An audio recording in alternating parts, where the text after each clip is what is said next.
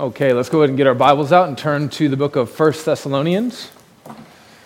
We're in chapter 5.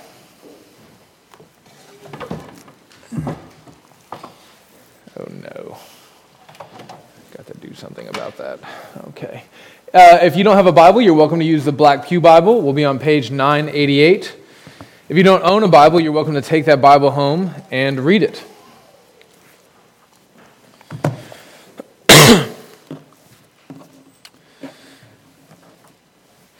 Last week's text, which our brother Will preached so well, was all about members of the church and how they should relate to and minister to the leaders in the church. They're supposed to know and esteem those who have leadership positions in the church.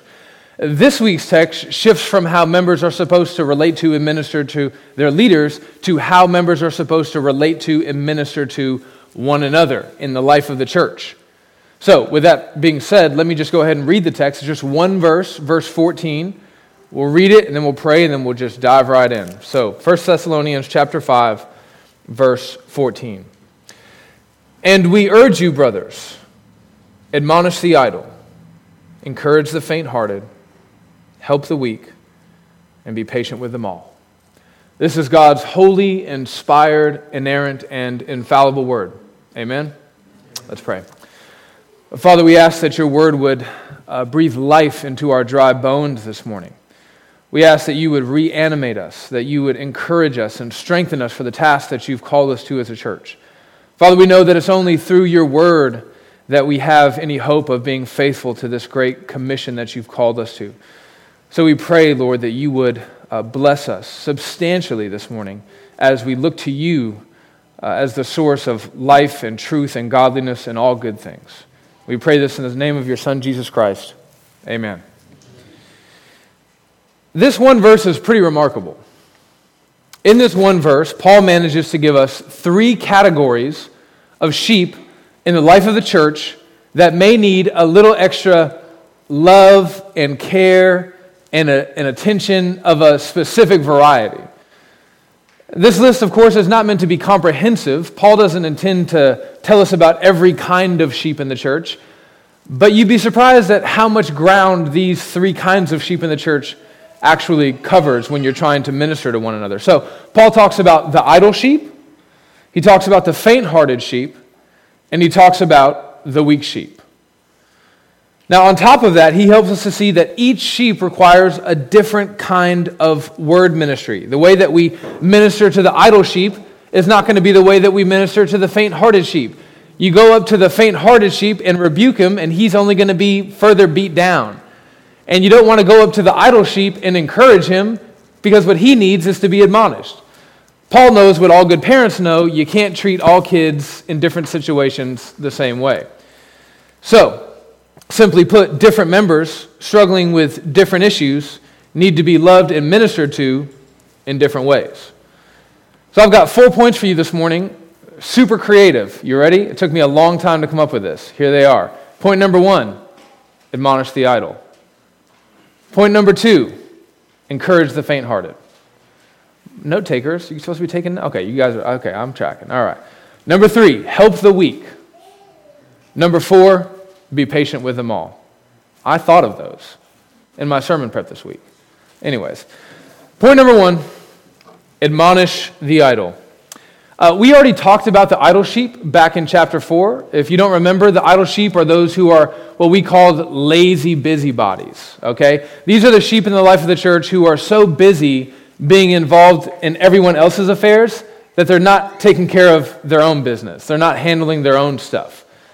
Now, Paul says that we need to admonish these idle sheep. Admonish is not a word that we use very much in modern English, so let me give you a brief refresher. Admonish is like a mixture of warning and urging. It's kind of like repentance and faith, right? If you've been through a membership interview in this church, you know that when I ask you what your understanding of the gospel is and how you would share it with someone who's lost, I'm always looking for two things at the end of your gospel presentation: repentance and faith.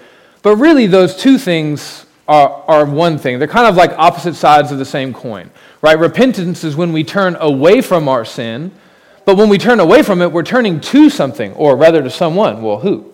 we're turning to Christ in faith. So it's kind of the same thing.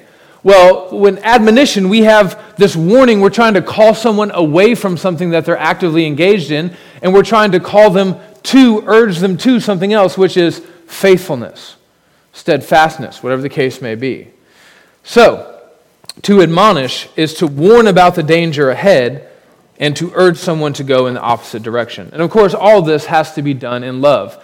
We've perhaps been members of church or had members of a church where we've seen church members admonish people in a way that's not in love. It's more in the kind of like a, I gotcha, right? I'm not actually trying to warn you of a danger that your soul is in and encourage you to faithfulness. I just caught you breaking one of the rules, and I want to be the first one to tell you that you're guilty. That's not what we're talking about here. We're talking about caring for those that we are members of the church with. You see this kind of language very much in our church covenant, right? We're not supposed to just care for one another. We're supposed to tenderly care for one another. We're not supposed to just admonish one another. We're supposed to admonish one another in love. You can see an example of this in Acts 20, where Paul is talking to the church in Ephesus, this church that he loves so much, like Thessalonica. And he says this, he says, "For 3 years I did not cease night or day to admonish everyone with tears." Those tears signify Paul is like a father to his children. I love you. I'm pleading with you. I'm doing this because I care, not because I want to be a disciplinarian.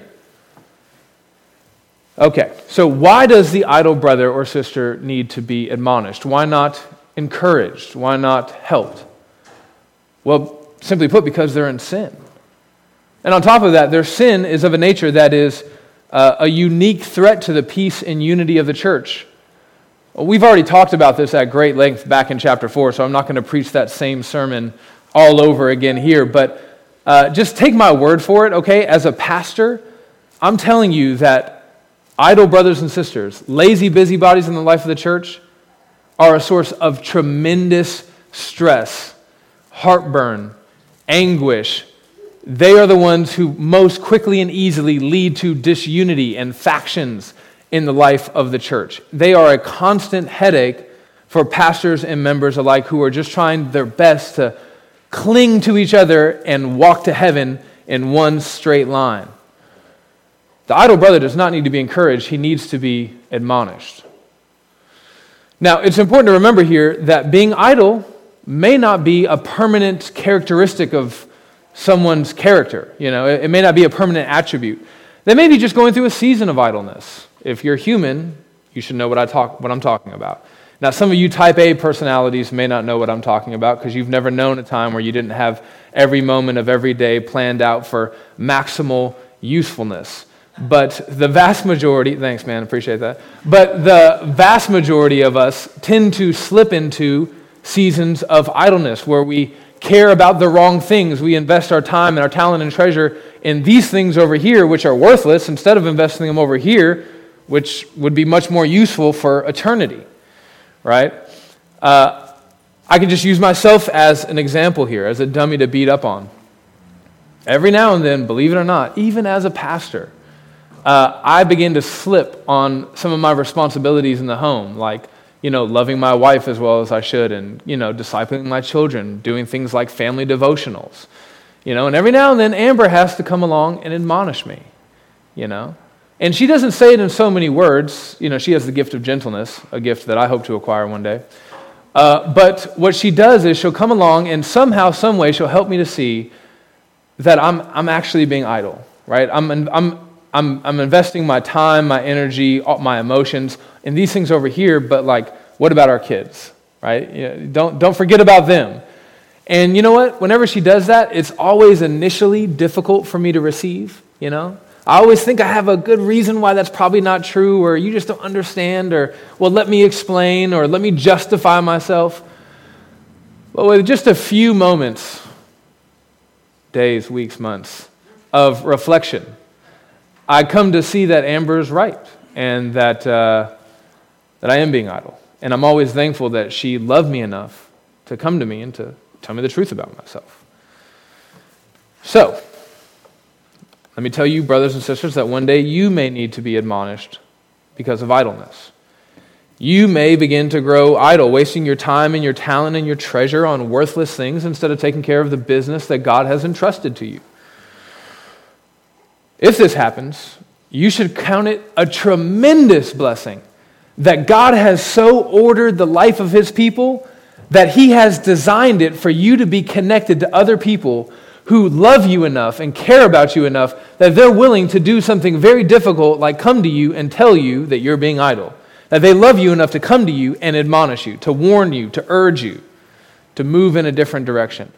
This kind of ministry from other church members may be the very thing that God uses to move you out of that state of idleness into a state of productivity for the glory of his name. Now, before moving on to point 2, I want to point out that this word admonish is the same word that Will talked about last week when he talked about how it's the responsibility of the leaders in the church to admonish the members of the church. Well, wouldn't you know in this morning's text that Paul says it's not just the leader's responsibility. He's talking to the members of the church in this section of the letter, and he's saying you must admonish one another. You can see that Paul is speaking to the whole church by looking at verse 27. Go to chapter 5, verse 27.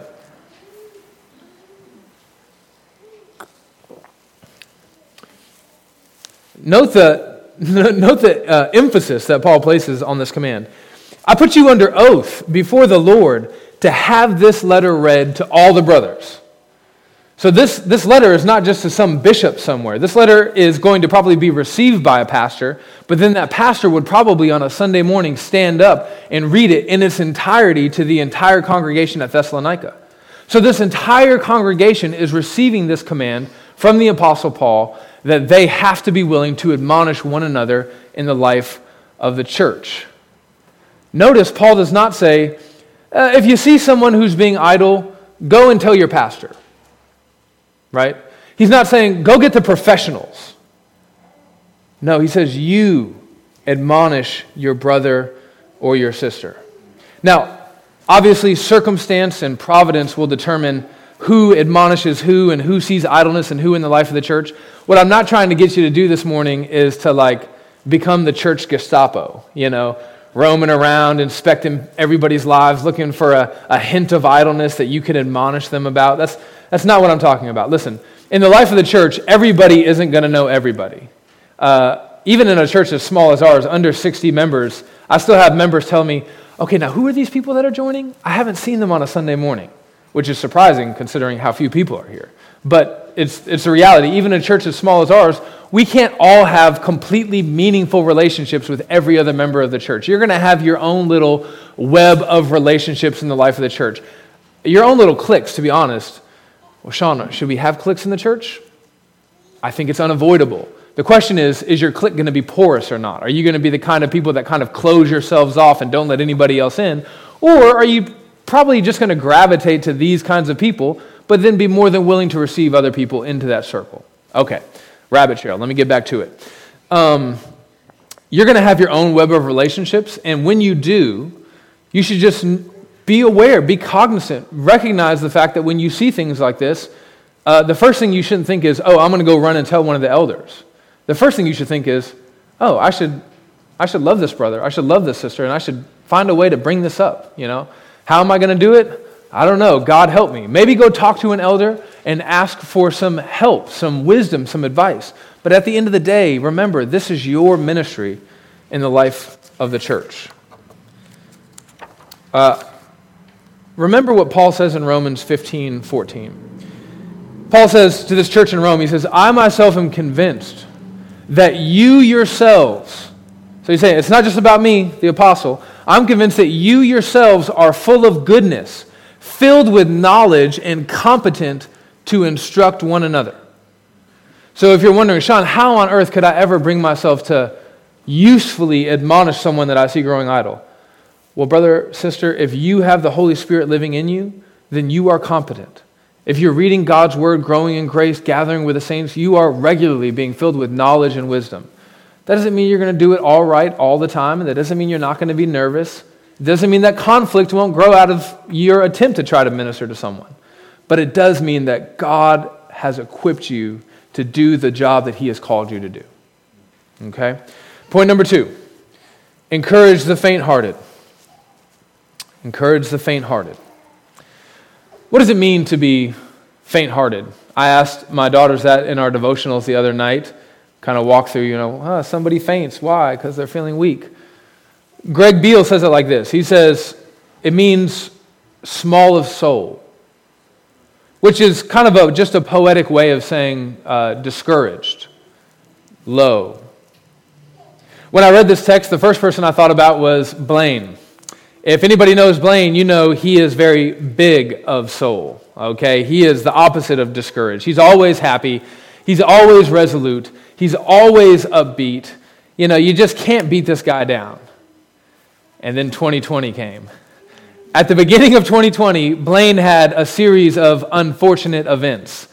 First, he had his car catch on fire in the middle of the road. Then the mechanic, which was a result of a mechanic that had already taken a couple $1,000 from him to fix his car. Then he lived in an apartment which was infested, like the movie Arachnophobia, with brown recluse spiders, which bit him.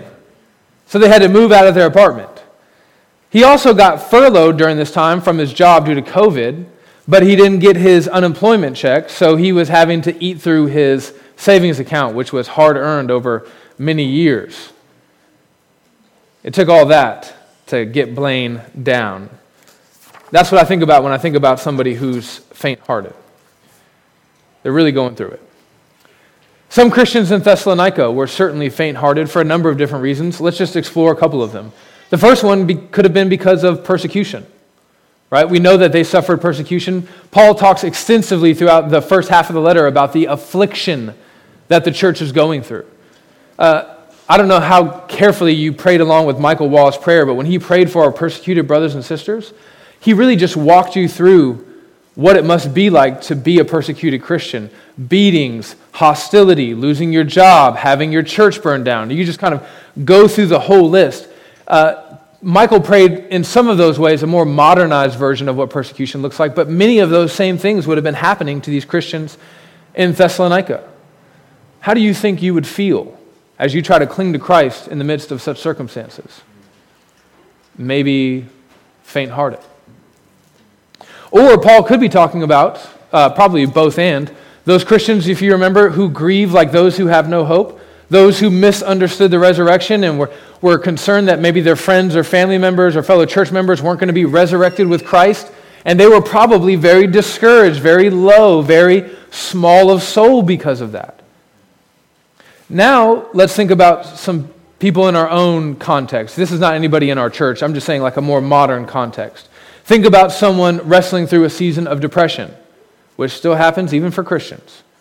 Think about a husband who has perhaps been abandoned by his wife after an affair, and he's trying to figure out how to put the pieces of his faith back together. Think about a woman who has had a series of miscarriages. Think about a brother or a sister married to an unbeliever that makes their life incredibly difficult on a daily basis. Think about a brother going through a season of doubt. Maybe a sister struggling with assurance of salvation. Every time they sin, they just feel like hell is about to open up wide and swallow them whole. Each of these people could fall into the category of what Paul here calls faint-hearted. So, now we know what it means to be faint-hearted. Let's talk about how to love the faint-hearted. Paul says that we need to encourage them. Well, how do we do that? How do we lift up the lowly? How do we strengthen those who are spiritually weak? How do we empower those who feel drained? Well, there are a lot of ways to do that. And to be honest with you, I'm about to give you the most unhelpful answer first and then try to make it more helpful. It really just depends on the situation. Wisdom will kind of dictate how you encourage each individual person as they're wrestling through these feelings of discouragement. So, let me try to use the Thessalonians as a case study. Let's think about those Christians who were discouraged and faint-hearted because of their misunderstanding of the resurrection. They thought, oh no, my aunt or my brother or my friend, or my wife, they've died before the coming of Christ and they're going to stay in their graves. What are we going to do? How does Paul encourage them? Well, he comes and he teaches them right doctrine. They have a misunderstanding of a certain doctrinal truth that has led them to discouragement. So he comes to fix that by teaching them a right understanding of a particular doctrinal truth. Now, what I don't want is for everyone here to walk away thinking, okay, the best way to encourage someone is to teach them doctrine. Okay? Don't be like Job's friends. But I am saying that it is sometimes the case that teaching people sound doctrine is exactly the right way to encourage them. What else? Well, sometimes the best thing you can do to encourage someone is to just sit with them and weep as they weep. Hold their hand. Maybe don't say or do anything at all. Just be there. Sometimes the best way that you can encourage someone is just to be present. And sometimes it's even best that you don't say anything, again, like Job's friends, because we all have a tendency to open our mouth and try to be helpful and then to completely ruin things in our attempts to be helpful. Other times you can do things like point to the evidences of God's grace. Think about a brother or sister who's discouraged in their faith and they're doubting their assurance. Well, one of the best things you can do is just look at their life and point out all the evidences of God's grace that would lead them to have a stronger assurance of their own salvation. There's a bunch of different things that we can do to put wind in our brothers and sisters' sail. Sometimes we want to encourage the faint-hearted so much that we say and do things that are actually unhelpful. I'll give you an example. A pastor is preaching at a funeral. A young man took his own life. Before he died, he did not profess to be a Christian, didn't live in any way for Christ. But the pastor is there and he sees all these family members in the church crying over the coffin. And he tells everyone in the room that day that they don't need to worry because they'll see their friend or family member one day soon. Okay, I know what he's trying to do, but that's not helpful. True encouragement has to flow from the truth. And we can all do things like that. We can all try to, in the moment, when our heart goes out to our brother or sister in the faith, when we see them suffering, our desire is so much to lift them up that sometimes we can say and do things that are probably left unsaid or not done. But that desire, that impulse to encourage is a good one, and we need as much of that in the life of the church as possible. We just have to make sure that it flows out of the truth. Show of hands, really throw your hand up there because I'm interested to see. Have you ever been to a church that has a prayer team? Throw your hand up if you've been to a church where they have a designated prayer team. Okay, hands down. Well, I don't want to pick on your church that you're a member of, but surprise, surprise, Sean's not a big fan of the prayer team. There's a couple of different reasons why, but I'm going to give you the main one. Every member of the church should be on the prayer team. Every member of the church has the responsibility before God and to his fellow church members to be actively praying for their spiritual good. In the same way, every member of the church is on the encouragement team. We should all be looking out for our fellow church members who may be struggling and suffering in some way, who may be small of soul, and finding ways actively to encourage them. This takes a real kind of intentionality on our part. This is like, you have a conversation with someone and you start off by asking, hey, how are you doing? And they go, oh, I'm okay. And you just not going, oh, okay, good, and then moving on. You stop and you go, oh, well, what do you mean okay? Why not good? What's going on? How can I help? In our church, let me ask you this. Who do you think is probably in a place where they could use a little extra encouragement from you, the members? Right off the top of my head, I can think of 2 elderly members in our church who are struggling with cancer. On top of that, I can think of 2 other elderly members, one of whom has cancer, who just feel like they can't be back at the church in light of COVID stuff, and they're just waiting for their time to get the vaccine. But man, they are struggling. They are tired of just sitting in their house and only leaving to get groceries. You could probably think of some other member in the life of the church that is small of soul because of some reason. Some of the reasons maybe that we listed out earlier. But Sean, that's what they have you for. That's what we have Grant for. Maybe one day that's what we'll have Will for. That's what the pastors are for. Just like admonishing the idle, the same thing is true of encouraging the faint-hearted. It's not just my job, although I do a lot of it. It's also your job. you are the ones who are supposed to encourage the faint-hearted that you know in the life of the church. If Grant and I are the only ones who are trying to encourage the faint-hearted among us, this church will be in a very sad state of affairs. So let me allow me once again to plug the importance of this membership directory.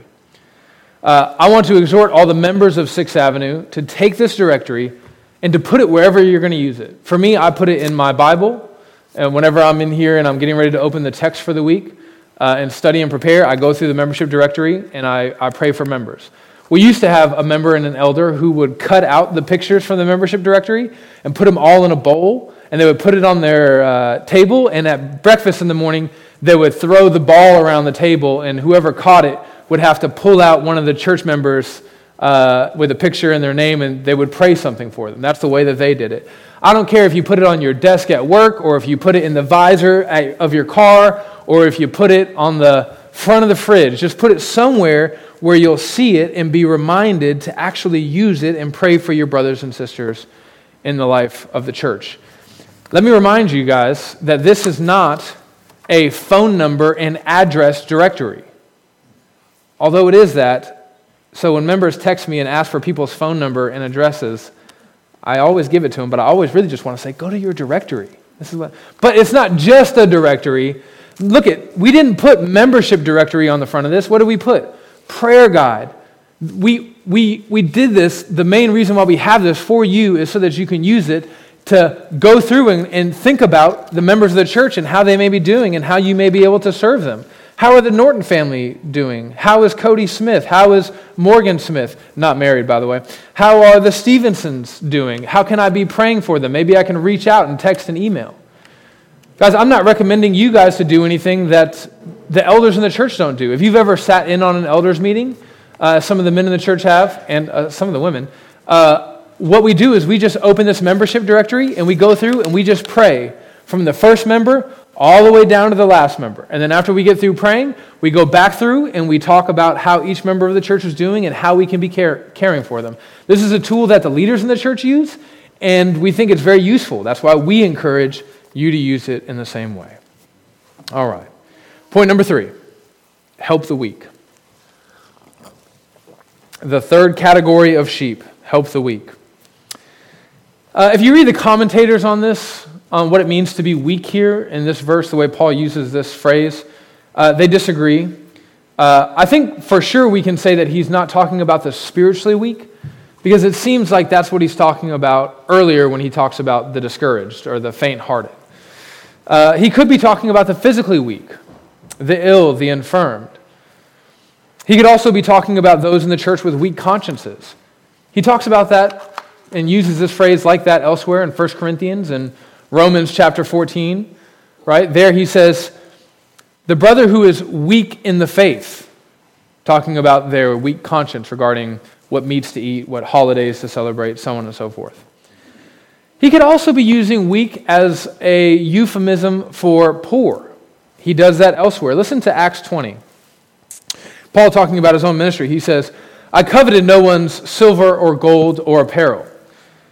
You yourselves know that these hands ministered to my necessities and to those who are with me. In all things I have shown you that by working hard in this way, we must help the weak. Right? We work hard with our hands to acquire resources so that we can help the weak. And we remember the words of the Lord Jesus, it is more blessed to give than to receive. So one of the ways that Paul uses the word weak is to talk about those who are financially lacking or lacking in resources. So which one is it? Well, at the end of the day, I just don't think it matters. I think we should understand as Christians, as members of the local church, that anytime we are strong and we encounter a brother and sister or sister who is weak, it is incumbent upon us to help them in their weakness. So, if you're around a brother with a weak conscience, you who have a strong conscience should help that weak brother by not forcing your strong conscience on them. You think it's not a sin to drink beer. They think it is a sin. Or maybe they don't think it's a sin, but they just can't get out from under that, independent fundamentalist Baptist teaching that they were brought up on. So you guys go out and you hang and you have guys' night out and you really want a beer, but you know your brother there has a weak conscience. You know what? You can help him by being strong and doing the most loving thing possible and not having your beer.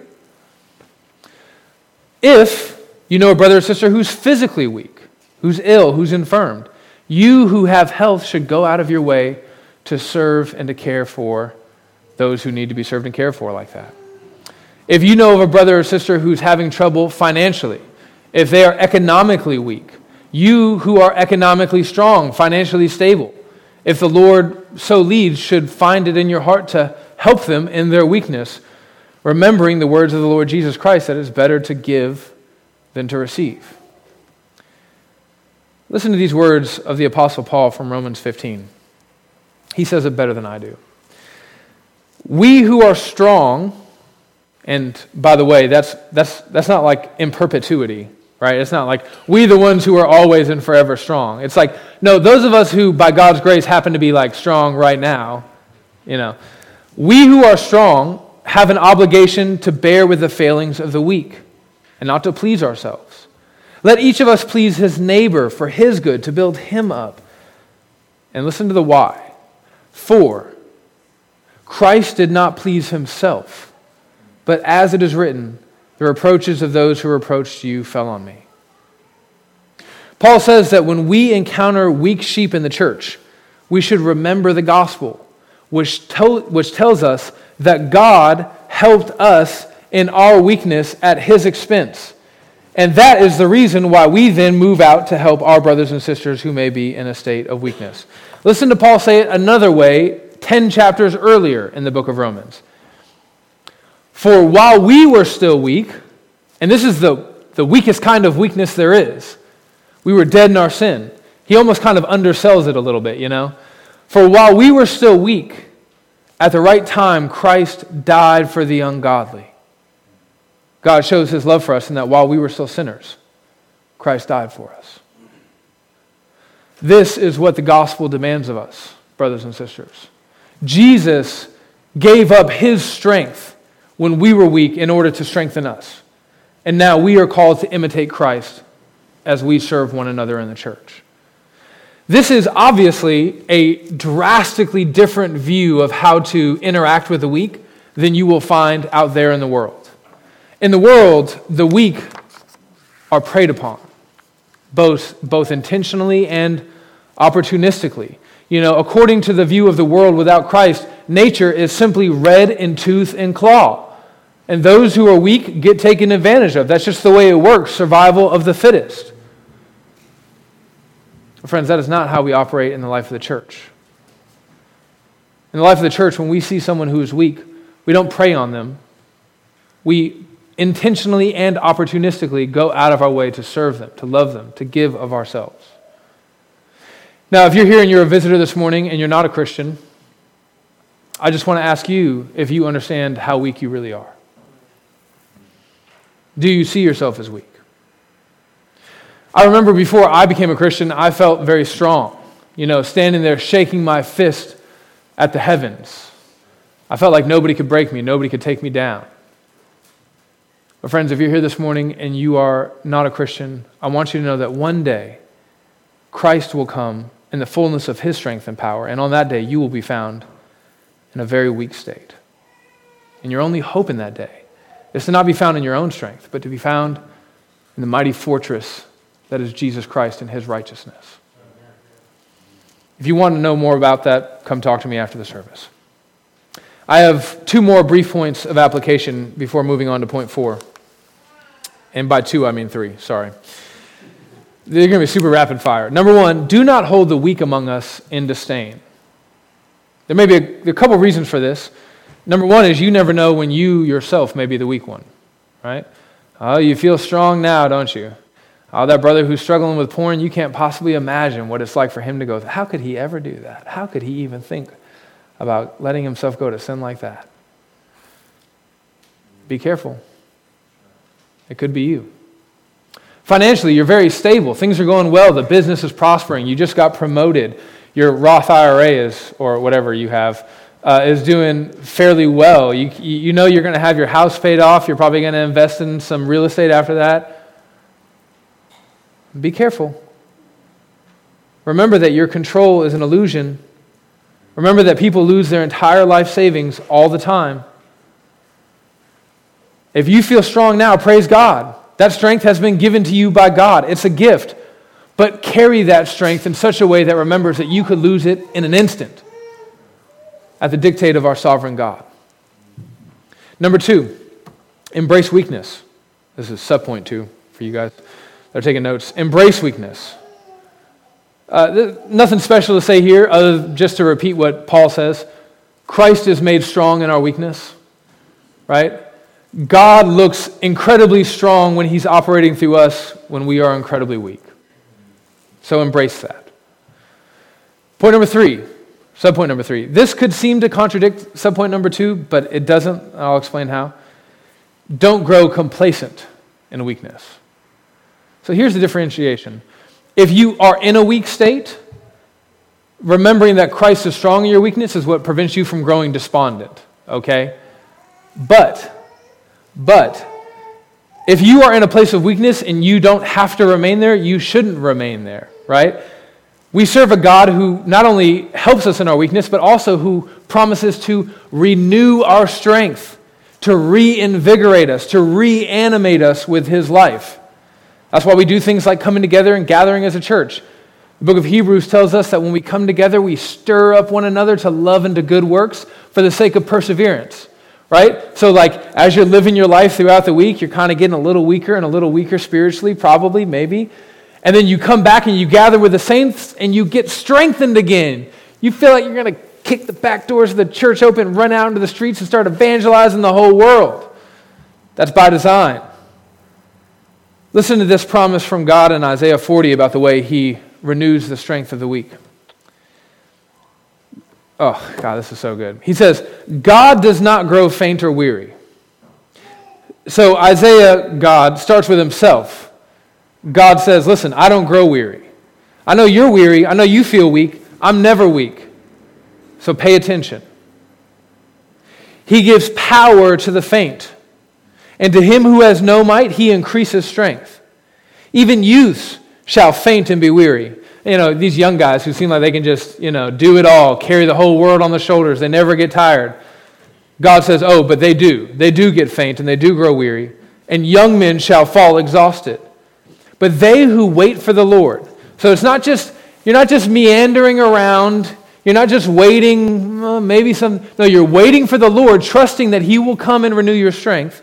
Those who wait for the Lord shall have their strength renewed. They shall mount up with wings like eagles. Notice the contrast. Lowly, on the ground, tired. Now you're lifted up on the wings like eagles. They shall run and not be weary. They shall walk and not grow faint. Friends, when we are weak, it's an opportunity for Christ to shine, but Christ still shines when he reinvigorates us and gives us more strength for the task at hand. Amen? Point number 4, be patient with them all. Paul is such a pastor, He's got such a pastor's heart. It's incredible. He says, okay, here are these 3 kinds of sheep, and here's how you're supposed to minister to them. But hey, I want you to know that regardless of who you're ministering to, you have to be patient with all of them. The word that Paul uses here for patience is not the typical word that Paul uses when he's talking about patience elsewhere in the New Testament. This is a word that's probably better translated in English with the phrase or the word long-suffering. Long-suffering. Let me give you a sort of crude differentiation between these two, okay? Patience is something that you need at a stoplight.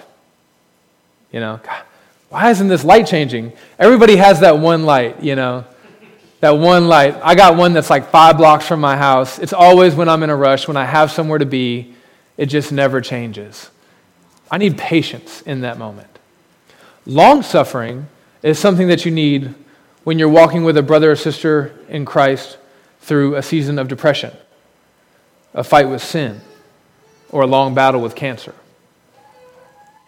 I especially like the English word long-suffering because I think it communicates the idea that we who minister and that's all of us in the church. Minister just means to serve. We who minister must suffer with those that we minister to. When you enter into a relationship where you minister to a brother or sister in Christ, you are going to suffer. Whether you're admonishing the idle, encouraging the faint-hearted, or trying to help the weak, you need to know that your ministry is going to cost you something. You do have to empty yourself in order to fill up other people. You have to die to yourself in order that other brothers and sisters in the church might live more robustly for Christ. You will have to give up some of your time, talent, treasure, energy, sleep, relational capital. And the list could just keep going. Real ministry will always cost us something.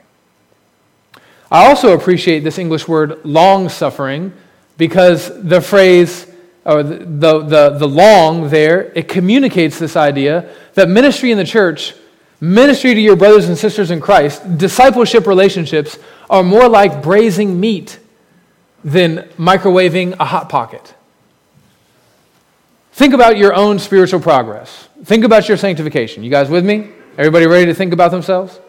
Has your sanctification been more like a lightning bolt strike of spiritual epiphany and immediate transformation, and then like a rapid succession of these kind of experiences? Or has it been more long and drawn out than that? Has it been more like just a bunch of pulling teeth? Sometimes we do have lightning bolt epiphanies, and we do have immediate spiritual transformation, and praise God when that does happen. If you've heard my testimony, you know that's my story. I went to bed one night one way, and I woke up the next day the other way. But even in my own life, somebody who has a testimony of immediate transformation, most of my growth in grace has been a long, painfully slow process. We have to remember, brothers and sisters, that the Holy Spirit has His own timing, and it's almost never the same as our timing. It's often much slower than what we would prefer. We have to remember the words of the Apostle Paul in 1 Corinthians 13. He says it so succinctly, so simply, so beautifully. Love is patient. Love is patient. In the same way that God has been infinitely patient with us, we must be infinitely patient with one another. We must suffer long with those that we minister to, whether they're weak or faint-hearted or whatever. We have to trust that the same God who saved our brothers and sisters will also sanctify them, conforming them to the image of His Son in His own perfect timing. Let's pray. Father, we praise You for the way that You have been so kind to us. Not just individually, but corporately in the life of this church, Lord. We see that You have suffered long with us. You've endured our sins, our weaknesses, our times of discouragement and lowliness, and You have healed us. You have lifted us up. You have given us all that we need so that we can continue to be the people that You've called us to be at 6th Avenue Community Church. Father God, we are desperate for Your help. We know that we can only give out to our fellow brothers and sisters what we receive from You.